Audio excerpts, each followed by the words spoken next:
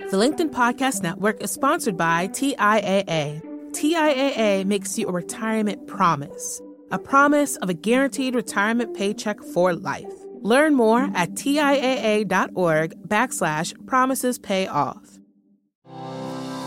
Hello, my friend, and welcome to the Negotiate Real Change podcast, where we highlight leaders who are creating positive change in their organizations.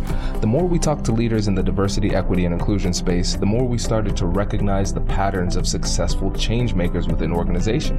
What we found is that when it comes to creating positive change, simply being a passionate professional who's armed with data, statistics, and research is rarely enough to create real change. So in this show, we'll share the secrets behind what it really takes for you to be a successful advocate, ally, and change maker in your organization. My name's Kwame Christian, and I am the founder and CEO of the American Negotiation Institute, where we conduct negotiation and conflict resolution trainings that help to make your difficult conversations easier. We also conduct trainings in the field of diversity, equity, and inclusion because we realize that there's a difference between passion and persuasion. And if you want to create real change, you have to be able to negotiate and resolve the conflict that comes with change. And if you're interested in learning more about what we do, make sure to check out the AmericanNegotiationInstitute.com or check the link in the description of this episode. And now, without further ado, let's get into the interview. Lucia, thanks for joining us today. Kwame, it is my pleasure. I am so tickled to be here.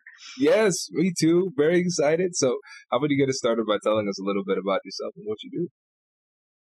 Well, what I've been doing this year, which has been sort of a banner, pivotal year of new projects for me, is in addition to practicing law and a deep background in mediation and teaching mediation and negotiation, I decided to launch my own podcast, which is sort of a teaching pedagogical podcast to help people learn how to negotiate as an everyday skill because it applies to everyone, everywhere, every day. And then I noticed something that I had never noticed before, which is that in my 10 years of teaching negotiation at 2 law schools, every single assigned reading, every law review, every book, every article had been assigned by a man. And I went and I did a little more research and I saw there's still such a paucity of negotiation books authored by women. And so I said, well, I could maybe do something about that. I've got so much material. And so I also wrote a book. So that's out there too, and it's coming out. And so it's super fun. And that's part of the title. You know, the super is the superpower of everyday negotiation. And the book is For the Forces of Good, the superpower of everyday negotiation. So there's that. I work with the United Nations Women as a vice president of their board for the San Francisco chapter. So, you know, I generally try to stay out of trouble by keeping busy and staying out of trouble, in my case, not being so much digging in the garden like a exuberant Labrador, but just not buying more shoes. So that's how I'm not buying more shoes, is by doing these things. I love it. Well, I'm glad that you're doing these things because it's an incredible service to the world. And everybody, we're going to link to the book and the podcast in the description too. And also give a shout out to your company as well. Oh, right. So my practice is called Pactum Factum, which means in Latin, a done deal, because, you know, lawyers always got to say it in Latin. And I don't know if you remember from law school, Kwame, but usually when they said something in Latin, it meant something bad, you know, like quid pro quo harassment, you know, but Pactum Factum is good. It's a done deal. It means we're helping to bring peace and resolution to conflict and to actually empower you to be able to do it on your own. So you don't have to hire us, quote unquote, experts. That's great. Yeah, and I one of the things I love about your approach to is that you're making this accessible and you're really democratizing the content. You're making it so that everybody can get access, but you're also approaching it from a new perspective that I think is really fresh and important. You know, I don't disagree with that, Kwame. And what happened just this year at my Easter dinner table, this is a true story. We're sitting there. I've got 3 high school seniors at the dinner table. And one of them, who had never met me before, he starts chatting me up. Well, what do you do? And I said, oh, I'm a lawyer. You know, I don't really think he's going to be interested. Well, tell me more about that. What exactly? So I start telling him about my background in negotiation and my teaching and my book. And he says to me, I kid you not, oh, well, negotiation. That's really something. You either have that skill or you don't. It really can't be taught. And I whipped my head around and I seared into my own son that penetrating gaze that only an Italian mother can accomplish, as if to say, did you put him up to saying that? Because that's just too perfectly teed up. And I said, his name was Nathan. I said, Nathan, boy, when you're wrong, you're wrong. Let me just tell you how. And I went into my whole thing about how that's what I did. I taught it and I'm going to teach you. And it's his book. And so bottom line is, even for high school, like high school students could be reading this. Don't hire me. Do it yourself. You can do it. Yeah, agreed. It's so funny. I could imagine that look you gave your son, like, see now, it's about to get ugly. He's probably like, Mom, please don't. No, he was like, oh no, here, like he did the, oh no, here we go. Like now she's going to get on her soapbox look. So that's really funny. This is really funny. Hey, we just had a really interesting conversation about negotiating with bullies. And I know that this is something that I get a lot in trainings. People are always asking, well, how do I deal with a bully? How do I deal with somebody who's super aggressive? And what's really interesting is that there's very little out there on the topic of negotiating with bullies. And so what I want to do is I just want to tee you up and allow you to go on your soapbox for a bit when it comes to this topic, because it's careful so with that invitation. Okay. Oh, was that the tee up? Right there. Okay. So let me back up a little bit, because you said something before that I'm going to build on. Be careful, because I'm actually listening to you. You said that I was bringing a new perspective, and part of that new perspective, I think, with the podcast and particularly the book is it is female voiced, not male voiced. And that does matter because of our different experiences in life. And I realize I'm using cisgender vocabulary. So I'll just say it's not male voiced. It's other than cisgender male voiced. And I do dedicate a full chapter on negotiating with bullies. I have had too many experiences with bullies in my own life as a child. I mean, starting in childhood. And then I guess I have been surprised time and time again at how many times as an adult I have had to face down bullies and negotiate with bullies. So I continue to be surprised that, we hear a lot about bullying in terms of children and at school, and even legislation in other states. I know Illinois just passed some about bullying and in schools. We don't hear an awful lot about it vis-a-vis adults and negotiation. And even when I tried to sort of put some structure around it for the book, I had difficulty finding material out there. I did, but very, very little. So the first thing I do want to say is a little bit of a disclaimer, and that is that I don't love labeling people as bullies or any other single word label. It's reductive and dehumanizing. At the same time, if the shoe fits, and by the time I'm using that description, for someone, they've probably earned it through a pattern of conduct. And after I've exhausted other tools like listening, empathy, rapport building, understanding, attempting collaboration, all those things that mediators and negotiators try from our toolkit. And people get more than 3 strikes with me, Kwame. They get about 10 strikes. Unfortunately, the truth is that bullies are everywhere, and they're quite successful. Why? Well, I hate to break it to you. We're a society here in the United States that doesn't just tolerate bullies, we enable them with guns, for one thing, and also with capitalism. And in both cases, we have a small percentage of individuals who control a disproportionate amount of resources and use them to control and sort of terrorize others. So this is not an easy topic. We're going to discuss some practical steps, some ways forward, as long as people understand that by negotiating with bullies, you're actually working against the status quo that is woven into our cultural tapestry. It's a thorny thing. Now, here's the other thing I wanted to say. I have, since I wrote the book, and it's in its final manuscript form, and I've started sending it out to people as one does with these things to start to get endorsements and things. Kwame, what I am calling the My Bully stories that now are coming in, that people want to talk to me about. They read that chapter, or I'll get an email from someone and say, Lucia, I'm finished, and I really want to talk to you about chapter 15. Can we talk about chapter 15? And then I'll get on a Zoom with them, and I have now heard at least 6 what I would call My Bully stories from people who have had a situation that's, it's similar psychologically to abuse, actually. They feel shame. They haven't talked with many people about it. They tend to relive the situation in their minds, trying to understand it, wondering if they did something to invite the treatment. They think they did something wrong. And maybe they've talked to a spouse or a partner or even a therapist about it, but otherwise they've kept it really quiet because there's sort of shame associated with it and confusion. And now they have someone to talk to about it, like, oh, you really get it. So I'm hearing these stories, and not just from women, by the way. This is not, I think there probably are some gender patterns, and I haven't studied that scientifically.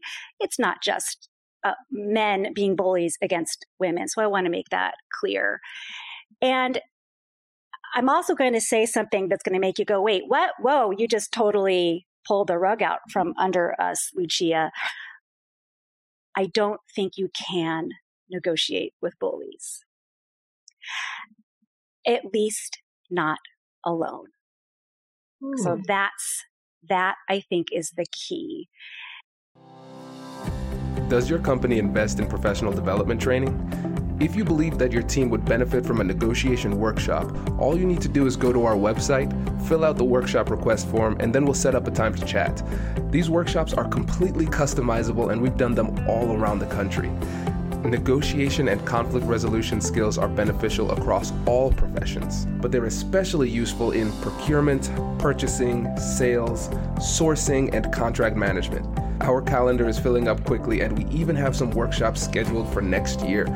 If you think you might want one, I'd suggest reaching out soon so you don't miss out. Check out the link in the description to learn more, and we will be right back after this.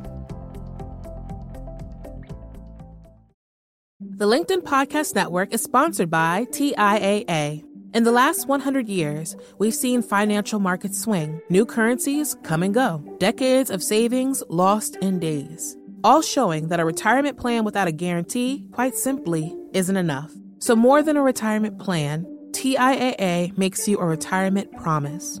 A promise of a guaranteed retirement paycheck for life. A promise that pays off. Learn more at TIAA.org/promisespayoff. The LinkedIn Podcast Network is sponsored by HubSpot. More to-dos, less time, and so many tools to keep track of. Doing business can be hard, but you don't need a miracle to hit your goals. You just need HubSpot. Their all-in-one customer platform can make growing your business infinitely easier. Imagine this: higher quality leads, fast closing deals, wildly happy customers, and more benchmark breaking quarters. It's not a miracle, it's HubSpot. Visit HubSpot.com to get started today.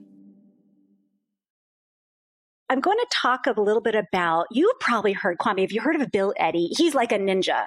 Have you had him on your show? No. Okay, you're going to reach out to Bill Eddy. And he's an attorney, therapist, and the world's leading expert on managing disputes involving people with high conflict personalities. So he doesn't really use the term bully, but that's his term for it. And he does offer some advice on negotiating with bullies. And I summarize that in my book, and then also add some other things of my own and from behaviorists, right? And it's worth trying because you never know what might stick. So one of them, and the good news is these skills apply in so many other contexts too. So by trying them out, you're just practicing and building these skills anyway. Try building rapport. Okay, flip the narrative. Don't assume that building rapport is a lost cause. A bully isn't expecting kindness or empathy in response to their high conflict tactics. So employing empathy, listening, rapport building can be disarming. So I call it sort of channeling your inner Nelson Mandela, who, as you I'm sure know, modeled the ultimate in empathy and compassion, but actually befriending his oppressor, his jailer. And he writes about that in his own memoir, or wrote about it. So another piece of advice is ignore them. Now, you may think you can't ignore a bully because they're so confrontational. Try it. A behaviorist will tell you that ignoring undesirable behaviors is the most effective way to extinguish them. Like a wind-up toy, they might simply run out of momentum. So in episode 10 of The Superpower of Everyday Negotiation, which is my podcast, my co-host, Nina Greeley, actually provides an example of a negotiation where she successfully employed the ignoring technique with a high conflict negotiation opponent. Then there's this one, avoid giving in. Now, bullies don't negotiate. They make demands. They threaten. They fight. They want to fight. That's their playground.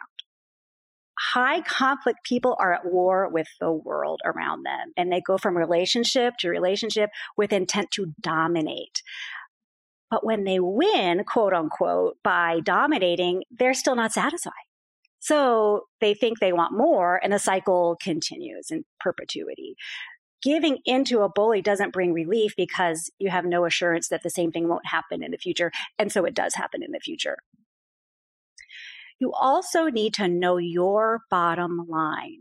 And this is basic negotiation 101, right, Kwame? You need to know when no deal is better than a bad deal, when to walk away. So, and this actually harkens to an early chapter in my book on planning and also in my podcast, and that I'm sure you've covered here on Negotiate Anything, the importance of planning and negotiation. Know how far you're willing to go. If you've got a team involved, make sure you're all on the same page. Know your BATNA. I know you've talked about BATNA, so I probably don't have to even spell that out for people, but that's our buddies Fisher and Urey. And that's from the program on negotiation out of Harvard Law School for people who are among the uninitiated. And when it's time to stop negotiating, and you have to be firm about this. Then there's your temperament. Appear calm and patient. Doesn't mean you have to feel it on the inside. You've heard the expression fake it to make it. It's effective. Bullies, high conflict people, love to get emotional and then try to get you emotional. Try to stay calm and focused on what you want. Even if you're just acting calm, like I said, if they get you emotional, they've already beat you.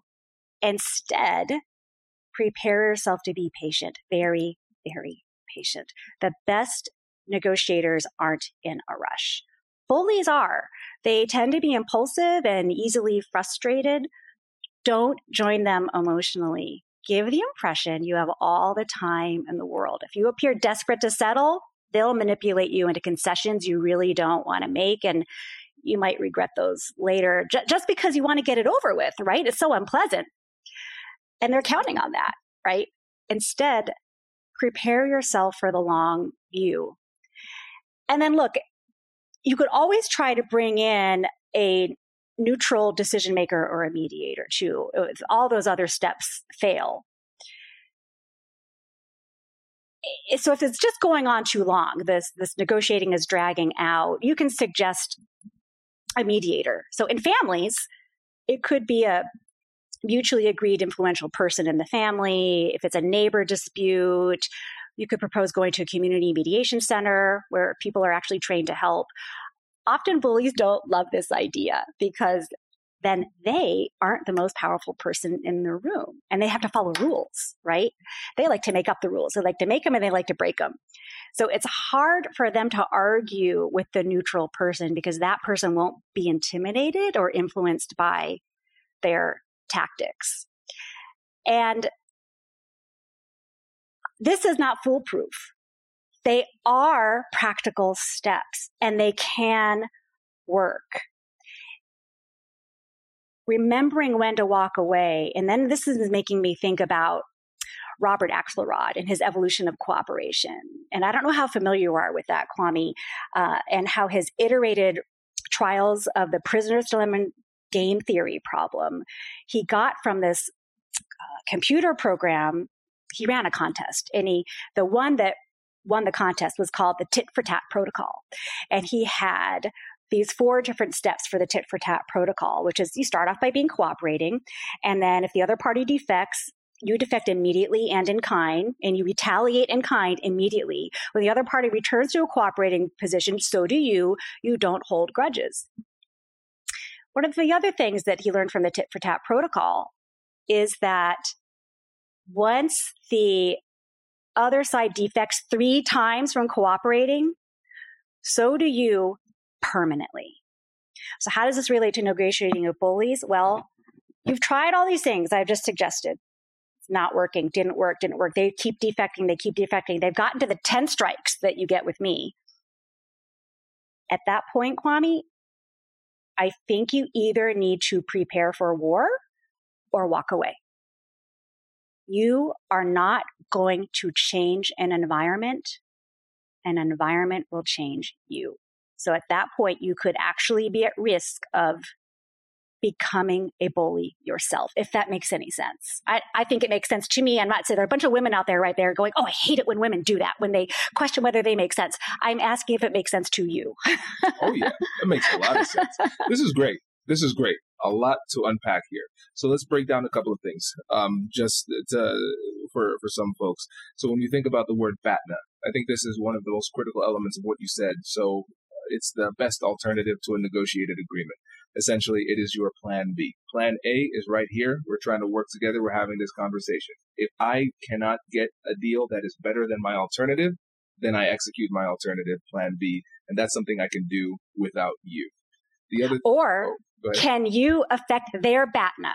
Mm-hmm. Sorry, just wanted to interject that. Please continue. Yes, no, go deeper on that, because that's something that I don't think people address enough when it comes to overall negotiation strategy. So when we think about our BATNA, we have to also think about the other person's BATNA.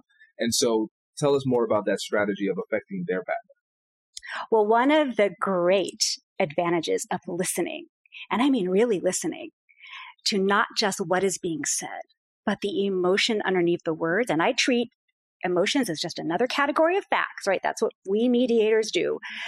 If you're listening to the content plus the emotion underneath, the why it matters, you're getting a lot of information. So if you're doing more listening than talking in this ongoing negotiation with this high conflict personality, you may very well discover some information where you say, so they're really influenced by maybe some third party, in the world, maybe even just a spouse or someone else at work, where you can go, well, I wonder if that person has any idea that this is going on, or I wonder if can you use that third party as an audience or as an excuse or as a justification or as an ally, right?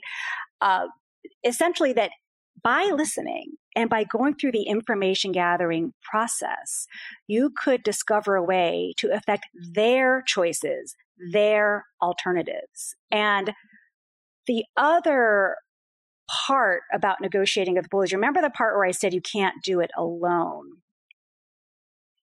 Gather allies. I think the way that the bully is taken down to a human level is, or to humanize the bully, is they got to be outnumbered. They have got to be outnumbered, and not by a source of authority, by their peers. So assemble a posse of peers, of their peers, to say, hey, knock it off. What are you doing? Don't be a jerk, whatever it is. And not just one person, but like 10 people. Easier said than done. You're not going to do it alone, though. Yeah, okay. Did I answer your question about BATNA? Absolutely. Okay. So let's go deeper into that strategy, because I think that coalition building in general, in negotiation in general, is not utilized enough as a strategic tool. And so essentially this is getting allies to assist you in the negotiation, if I'm giving a very basic definition of coalition building. And now let's walk through what that looks like in this scenario. Because I think people might look at this and they might inadvertently execute this in a way that creates toxicity. So, for example, it might turn into gossiping. Ooh, Bill is such a bully, blah, blah, blah, blah, blah. And then it kind of grows from that. So I want to make sure that people are understanding what you mean and then how to actually execute it in the real world when it comes to gathering allies, because I think this is brilliant. And you have just zeroed in on something that I agree is a real risk. And ultimately, look, these days, with various social media apps at the fingertips of adults and youth alike, we can collectively, quote unquote, cancel a bully at speed and scale. That is, condemn them in a flurry of social media posts that results in the bully's social estrangement. This is thorny. And Barack Obama actually cautioned about this youth trend to cancel peers for not being 100% politically woke 100% of the time. He said, look, that's judgment. That's not social justice or progress. The world is messy. There are ambiguities. So I'm actually, to clarify, I'm not talking about one moment where someone says the wrong thing or uses the wrong word. I'm talking about a pattern of behavior. And this has been going on a long time, right? That's how it becomes bullying. And then the allyship part of it is just the not being alone. What I've been hearing from the My Bully stories is you can have a bully who is a parent to everyone else. They see the bullying. They're also threatened by the bully or afraid of the bully. And so they just try to avoid the bully and not get involved. And that has certainly happened in the cases of my adult bullying experiences. Everyone sees it. And behind the scenes, they're saying, oh, Lucia, this is so awful. This is so awful. But they don't actually stand up and say, hey, this is not cool. They don't stand beside me. And part of that has been because they are part of the tribe and they can't risk their place in the tribe. And here I am, the one that's kind of, threatening the tribe or threatening the status quo. And so they got to keep their status. So this is not a simple thing, the finding allies, partly because of you don't want to add to the toxicity, and also because of the sense of belonging, which Mari Fitzstuff, she is a sociologist who said that today's wars are mainly about identity and belonging, this feeling of not belonging. And people need to belong even more than they need to be right. So allyship as an idea is difficult to accomplish because it is usually inconvenient. It is costly in some way in terms of your status in, say, the fraternity, or in financial terms. It is time consuming. So allyship not terribly easy. I'm not saying it's easy to garner those allies. I'm going to hearken also back to you. I know you had Alex Carter on your podcast, and she is one of the other women authors of a book on negotiation. There's like 5 of us. There's 5 or 6 of us. Plenty of women authors, by the way, on communication and conflict, not on negotiation. Anyway, she wrote the book, Ask for More. And I love her book. And that's part of the planning process for negotiation. So here's where I'm going with this. Part of that planning process for your negotiation is preparing questions you're asking yourself, and then questions you're going to, she calls it, what does she call it? The mirror questions and the window questions, right? In her book, there's 5 of each. Part of the question planning in your preparation should be, who can I gather as allies? You should be looking around for them from the planning stage and continue that. Who can you be asking for help? So Ask for More, all right? Alex Carter is sort of the expert on the questions. And I do 2 podcast episodes on that because one of them actually has a demonstration of it with me and my co-host. One of the questions you can be asking yourself is, who can help me? Does that help you Absolutely. understand it? Am I answering your questions? Yeah, absolutely. Okay. Because I think really to simplify this, what we realize is that in negotiating with a bully, one of the strategies requires additional negotiations with people who are not the bully, who could be your ally. And we have to recognize that other people aren't going to just see, yeah, that is a bully. I too have been bullied by this person. Yes, Lucia, I'm with you. We have to work through those emotional barriers because they see risk, they have fear, and you will need to work through that. And it's not going to be easy to negotiate with them in order for them to join your coalition in the negotiation with the bully. And so I think thinking about this through that layer of negotiation makes it a lot easier. And negotiation is often a series of smaller negotiations and side negotiations. And the other thing about trying to gather allies is it also leverages, because I know you've had Robert Cialdini on your show, it also leverages one of the, he has like the top 5 or 6 influencers, which is social proof. Social proof is one of them. So if you're gathering those allies and you do get those 10 people to stand beside you and say, hey, you're being a jerk and knock it off, that's using social proof. That's why I say it needs to be peers, not authority. So you're leveraging that heuristic, which is an old, Daniel Kahneman and Amos Tversky heuristic that they won the Nobel Prize for. It's a really powerful one because oftentimes when we don't even have enough other information to look to, just looking to social proof will inform our behavior. And that can be, there's another side to that coin as well, too, right? If it's uninformed and you're just jumping off the cliff because everyone else is, well, then that's got a host of possible risks as well. None of this, I'm not saying any of this is easy. It is nuanced, and that is why we're talking about it. 100%. And Lucia, I think that's such an important point because everybody's looking for that silver bullet.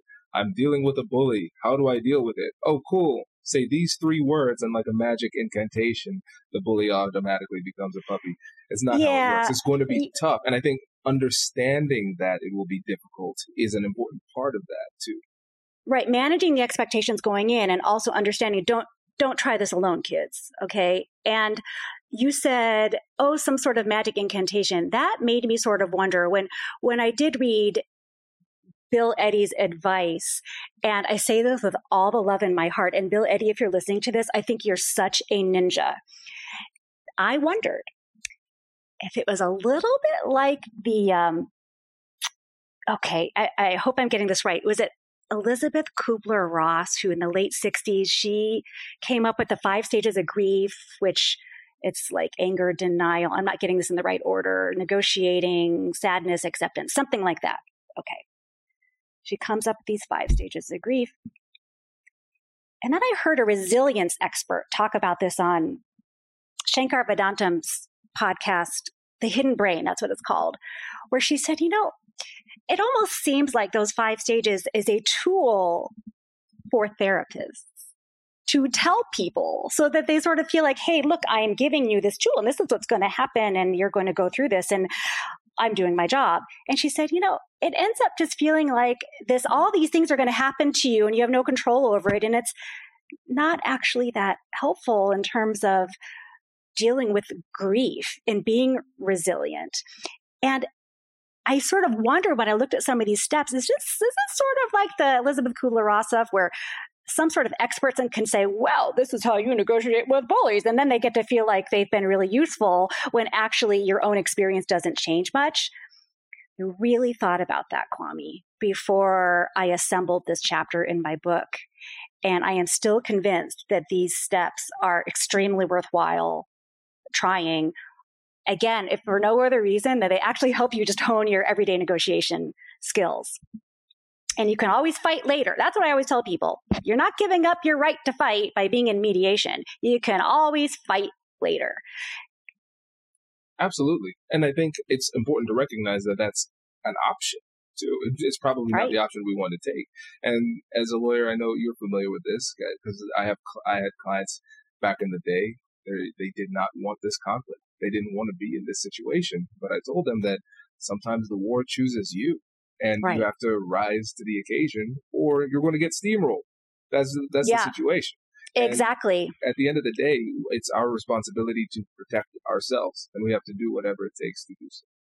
Yeah. And so that's what happened to me in a bullying situation that I ended up in last year, which was a group bullying situation. And I do talk about it in the book. And I sort of introduce it in an earlier chapter, I think chapter 11, where I talk about the language we use in negotiation and just with other, and how our vocabulary here in our culture is so laden with fighting language. We hear it all the time. Fighting for a cause, fighting for progress, battle of the sexes, battling with an illness. And it's combative. It creates a combative tone. And it's particularly attorneys, I think, are seen as fighters. They just want to fight. And so when I was actually advocating for some pretty simple diversity, equity, and inclusion steps in this organization last year, where I was president and CEO, the first woman in the almost century history of the organization. And they said, Lucia, you're being such an attorney. Why are you fighting us on this? They kept using the word fight to describe what I was doing. And I kept saying, I am not fighting. I am advocating. There is a big difference. Didn't matter, Kwame. And this is getting back to what you just said. Don't worry, I'm going to coming back around full circle.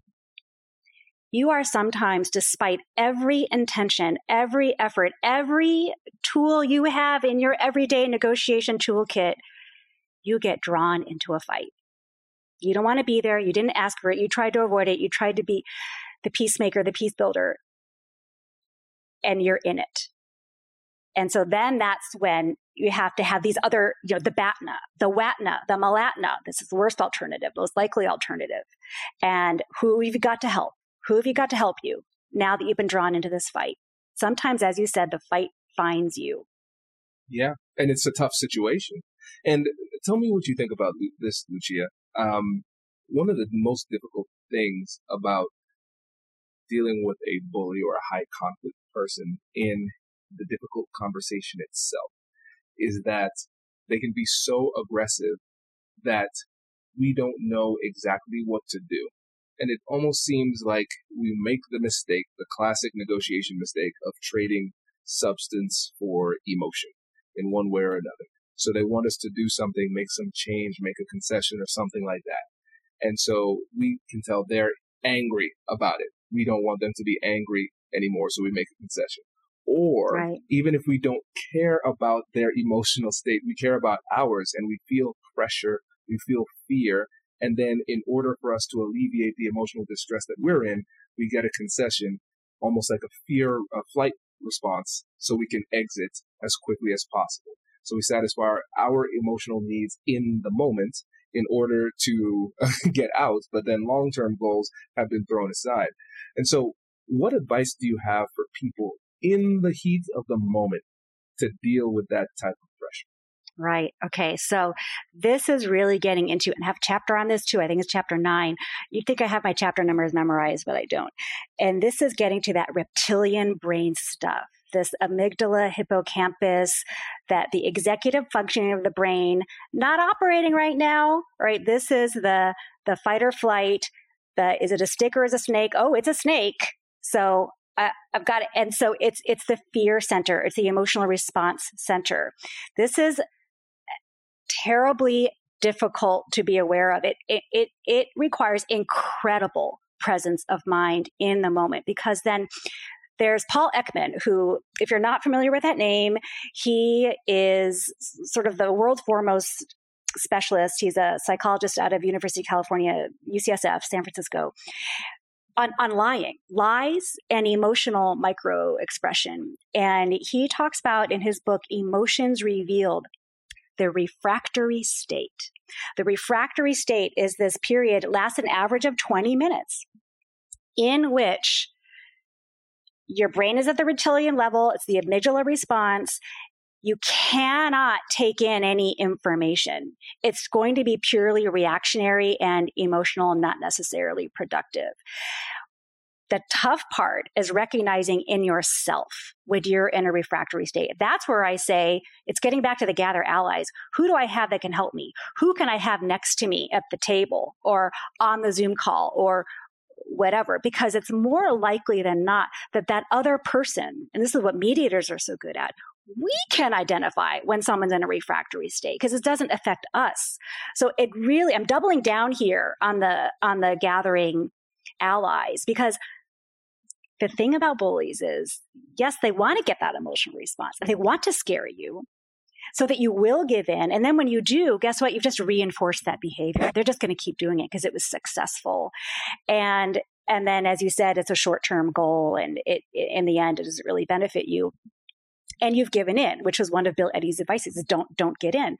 The other thing about bullies is their threats are not idle. When they make a threat, they will carry it out. And so should you, by the way. This is a basic negotiation tip. Now, I am not advocating the use of threats in negotiation. I think using threats needs to be extremely carefully considered. If you make one, if you use it as a tool, be ready and willing to execute. Do not make idle threats. Bullies don't. So they are not satisfied until you're not just defeated. You are ruined and your head is on a stick in the public square. And a lot of this too goes to this idea of loyalty versus justice and fairness. So this fascinated me, Kwame. I wrote about this somewhere in my book. I can't even remember where. It's this group of researchers out of Northwestern University's Kellogg School. They inform us of the tension between two competing values, loyalty and justice or fairness. And depending on where you land on that continuum, how that impacts if you speak out, if you speak up, or if other people, this is getting to the allyship part, right? If those people who are potentially allies, if they're going to be willing to do it. Those for whom loyalty to the tribe, to the group, outweighs the value of justice will remain quiet. And they might harshly judge people who speak out. Okay, so me as that disruptor last year, disrupting the status quo, right? Those for whom justice outweighs loyalty will speak up and be judged harshly by people who value loyalty and see it as a betrayal. And that's one of the many things that gets in the way of allyship. That and the fact that allyship is usually inconvenient, uncomfortable, and costly. So I don't know if that's helpful. It is interesting. There are so many dynamics in play, and I hope I answered your question about what can you do in the moment, which is try to be as self-aware as you can. And that gets back to planning. Mm-hmm. If you've done your planning and looked at alternatives in BATNA and done your listening and asked out those window and mirror questions that Alex Carter helps us with and all these things, you are going to be so much better in the moment because you're not just shooting from the hip and trying to process all different kinds of information coming at you at once. You will have a better chance of being present in the moment and recognizing when you're becoming emotional. So you could say, time out on the field. We're taking a break. You take a break. You walk away. You let that refractory state pass. Absolutely. Yeah. And to your point about making threats and following through, I know that's not something I talk about much on the podcast, but you're absolutely right. You have to follow through on that. And the way I think about it is that I think about it not through the lens of threats. I think about it through warnings, where I'm still empowering the other person because I feel like a threat is something I'm choosing to do to you.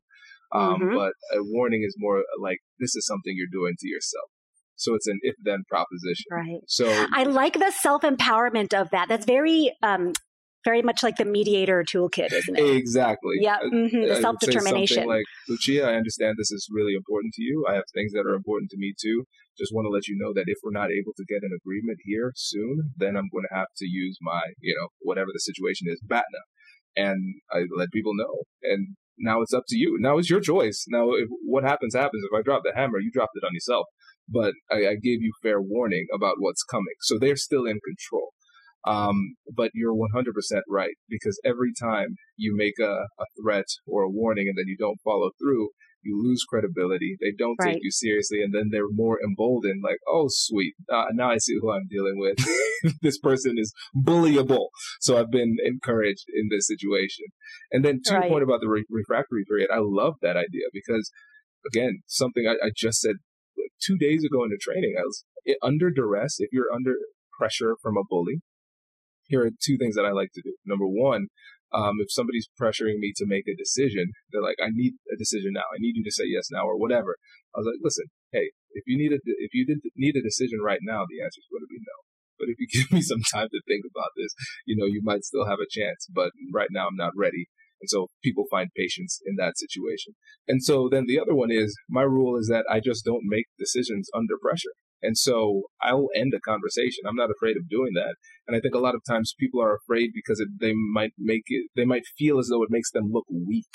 But what I'll say is, listen, Lucia, you've given me a lot of information and I have a lot to think about. So how about this? We schedule another time. Let's come back. We're going to talk about it more in depth. And now the person might still be aggressive. They still might want to talk. And I'll say, Lucia, it sounds like you still have something else to say. And I'll give you the floor and I'll let you say that. But I don't have anything else to add at this point. So I'll listen. I'll summarize it, but I won't add anything else. And I certainly won't make any commitments other than a commitment to another meeting. Love that. Agree 100% for two reasons. At least two reasons. Number one, you're flipping the narrative. So they're using that pressure of time to pressure you. And it's a power play. And you are flipping it and making your own power play by saying, I'm going to actually take time to think about it. Well, now they have to wait. Now they have to wait for you. Number two, I think that scarcity effect, which is what a time pressure is, it's a type of creating scarcity, often false scarcity, is one of Cialdini's top 5 or top 6 that I referenced earlier in influencers. Right. So I see that, Kwame, and to everyone out there listening, that scarcity effect or that time pressure, it's that act now, this deal won't last, right? That should be a flag to you, because absent a real time pressure from an authoritative source, so, a court filing deadline for the memorandum of appointed authorities for the motion for summary judgment in court, okay, that's a deadline. Absent something like that, where it's a real objectively imposed from an outside source that neither one of you can control authority for a deadline, it's most likely manufactured and it's being used as a ploy. Yep, 100%. And one of the things that I've learned, and again, this isn't somebody who is me, speaking of myself, not somebody who naturally enjoys conflict. My whole first book was Finding Confidence in Conflict, just about getting over that people pleaser that was in me. That's my Right. whole ethos and motto behind everything that I do here. What I've learned, though, is that those conversations with people who are bullies have, now that I've kind of simplified it, have become almost a little bit easier. Because, for instance, like you and me, I consider you a friend now, Lucia. So I care about what you think. Now, somebody who has identified that they don't care about me, then I don't feel as bad if they're upset or they don't like what I'm doing or anything like that, because you've identified very clearly in our numerous interactions that you don't really care, right? Well, go ahead. Remember, they're at war with the world, too. So it may be that there's a certain sort of personality type where there's just sort of malcontents, that people who are people pleasers, you're never going to please them anyway. That's true. That's a great way to put it. Yeah. And that's when I think about the psychology of personality. You have people on the agreeableness, right? If you think about the big 5 personality traits, openness to experience, conscientiousness, extroversion, agreeableness, and neuroticism. On agreeableness, you have highly agreeable. These are your people pleasers.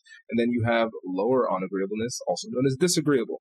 And it helps me to not take it personally, where I say, I'm getting this pretty consistently, and there didn't seem to be any trigger. I talked to somebody else to get a vibe, another data point to see what this person is like. Oh, they're like this to everybody. Okay, so I don't need to take it personally. And I'm probably not going to make this easier, but I do know what I need to do in order to protect myself in this situation. I know I'm going to stand my ground, and in 3, 2, 1, they're going to blow up. There's the emotion. I saw that one coming. yeah, he's going to pressure me to make a decision right now. I'm going to say no. Watch, that's going to make him mad. There he is, mad. Okay, cool. This meeting's about to end. You want to say something else? He blows off some steam. Hey, thank you for your time. I'll talk to you next week. And it just it kind of simplifies it for me, because now I'm not concerned, because I'm not going to play an unwinnable game where I'm going to try to get somebody to like me who is not designed to do so. I'm just going to stick to my guns and know what my BATNA is, what my bottom line is, while still staying focused on my goal, because I know if we focus on our bottom line, we orient toward that more so subconsciously during the conversation.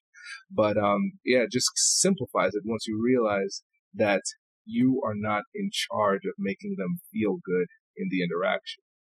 So this idea of the equal opportunity bully, which was kind of an epiphany to me. Side note, real quick, because this is kind of important, that sort of defense in an employment law case, right, for like gender-based harassment or discrimination, where the perpetrator says, in their defense says, well, I treat everyone that way. Essentially, I'm an equal opportunity bully. This defense is actually used to obfuscate what really is bias, gender or religion or race or whatever, bias, by saying you treat everyone that way. But I went to my 30th high school reunion after not going back to that small town after leaving in 1988. And I brought my younger son with me, and he'd never been back there. And I brought my husband, and he had never been to Chicago. And at the reunion dinner, I saw my childhood bully at the bar. And I write about him in chapter 15. I changed his name. And I went over and I eavesdropped. I thought, maybe he's an okay guy. Look, childhood is not easy. Adolescence is not easy. No one gets a free pass on that. Maybe it was particularly hard for him, and he grew out of it. So I eavesdropped and I listened to the really just offensive, vituperative language that he was using with his compadres at the bar. And I was like, nope, he's the same guy. And I realized, oh, sorry, let me back up. So then I actually said hello to him. I said, hey, remember me? And I was facing my bully, and he kind of looked at me blankly. He kind of looks at my name tag. Kwame, he really did not have any idea who I was. And that's when it dawned on me. He didn't single me out, Kwame. He really did treat everyone that way. So I was not memorable to him. But he was not just memorable to me, he was formative to me. I was terrified of him. I used to hide in the bathroom during lunch to avoid him. I had tried hiding in the library, and then the librarian came and said, well, you're not allowed to be in here. Never mind her asking why I was hiding in the library. Like, maybe she could have asked a few questions. So then I just hid in the bathroom during lunch. This was in middle school. So then I get back home after the 30th reunion. I look him up on LinkedIn. He is, I kid you not, remember how I said bullies succeed, bullies win? He is some C-suite level executive working in, pause for dramatic effect, human resources. Oh my goodness. Oh. So put that in your pipe and smoke it. Wow. So here, that's incredible. That is incredible. So the listeners know this. I talk about it all the time. I'm obsessed with chess. I love playing chess. I love that story from your book. Cracks me up. Oh, yes. I'm better now. But yes, I love playing chess. And so I remember when we were first starting to play chess in, grade school, and how it goes. Somebody learns the 4-move checkmate. And then they just start decimating everybody. Nobody knows how to stop it. But the thing is, once you know how to stop it, you recognize the simplicity, and then the person's way out of position by trying to go for a 4-move checkmate. When it comes to bullying and difficult conversations, most people don't take the time to learn the art and science of negotiation, understand communication in difficult conversations. And so the bully just keeps on running through life, hitting people with these 4-move checkmates. Right. And they don't need a deeper bag of tricks because it always works. And that's why they lead to success, just like you said. Yeah. But if you start to develop that defense system, and you start to understand and embody these tools and techniques and strategies that you talked about today, then you realize, yes, I will say that this was an unenjoyable experience dealing with the bully. However, I will say that my outcome is far superior than the majority of people because I actually know what to do. And once you get past that bluster and emotion and force at the beginning, there's really usually not much depth beyond. Right. And what you're really talking about is that detachment so that you're not getting into that amygdala hippocampus response, the amygdala hijack, I think is what they call it. And so you don't get into that refractory state. And in other words, you've already said, oh, this actually is not personal. This is someone who treats the world that way. Oh, therefore, I don't have to take it personally. You've recognized the pattern of behavior. You've even started to predict it. You're like, yep, there's step 3 right there. And step 4 is coming in about 30 minutes, right? And so that gives you that leg up because you're detached. You know what I might advise my kid self growing up in the pre-personal computer, social media, or smartphone era is to combine what Chris Voss calls a no-oriented question. Zoe Chance talks about that too in her book, Influence is Your Superpower, which came out this year. Combine a no-oriented question, which works like this. Would it be impossible for you to consider a break in price? That's the no-oriented question. So you combine that with organizing the coalition of peers, the Cialdini social proof, to confront the childhood bully from my school. So that is starting with close friends and expanding out. Ask them, if I got 10 of us together to tell him to knock it off, would it be unimaginable for you to be one of those 10? And once I got a no, meaning yes, response from them, we would gather and make a plan for the moment of reckoning. So Kwame, I live just down the road, essentially, from Silicon Valley. And once those Silicon Valley tech geniuses invent a safe and reliable time machine, I get to give that a try, and I will provide a full report. What do you think of that?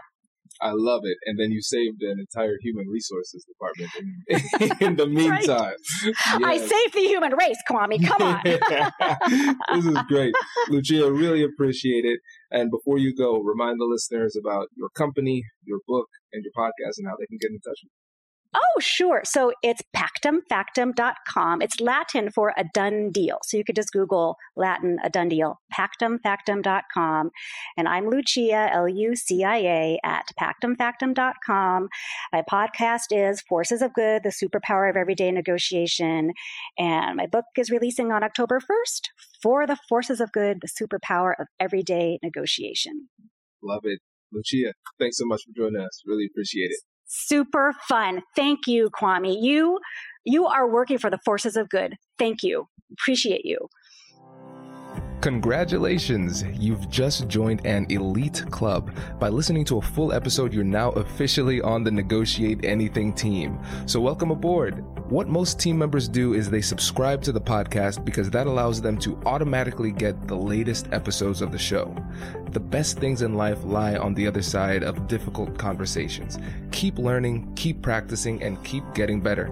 Your relationships will improve, your career will soar, and you'll have the confidence you need to get the most out of these crucial conversations. Again, thank you for joining the team. We're excited to have you, and I will see you in the next episode. I'll catch you later.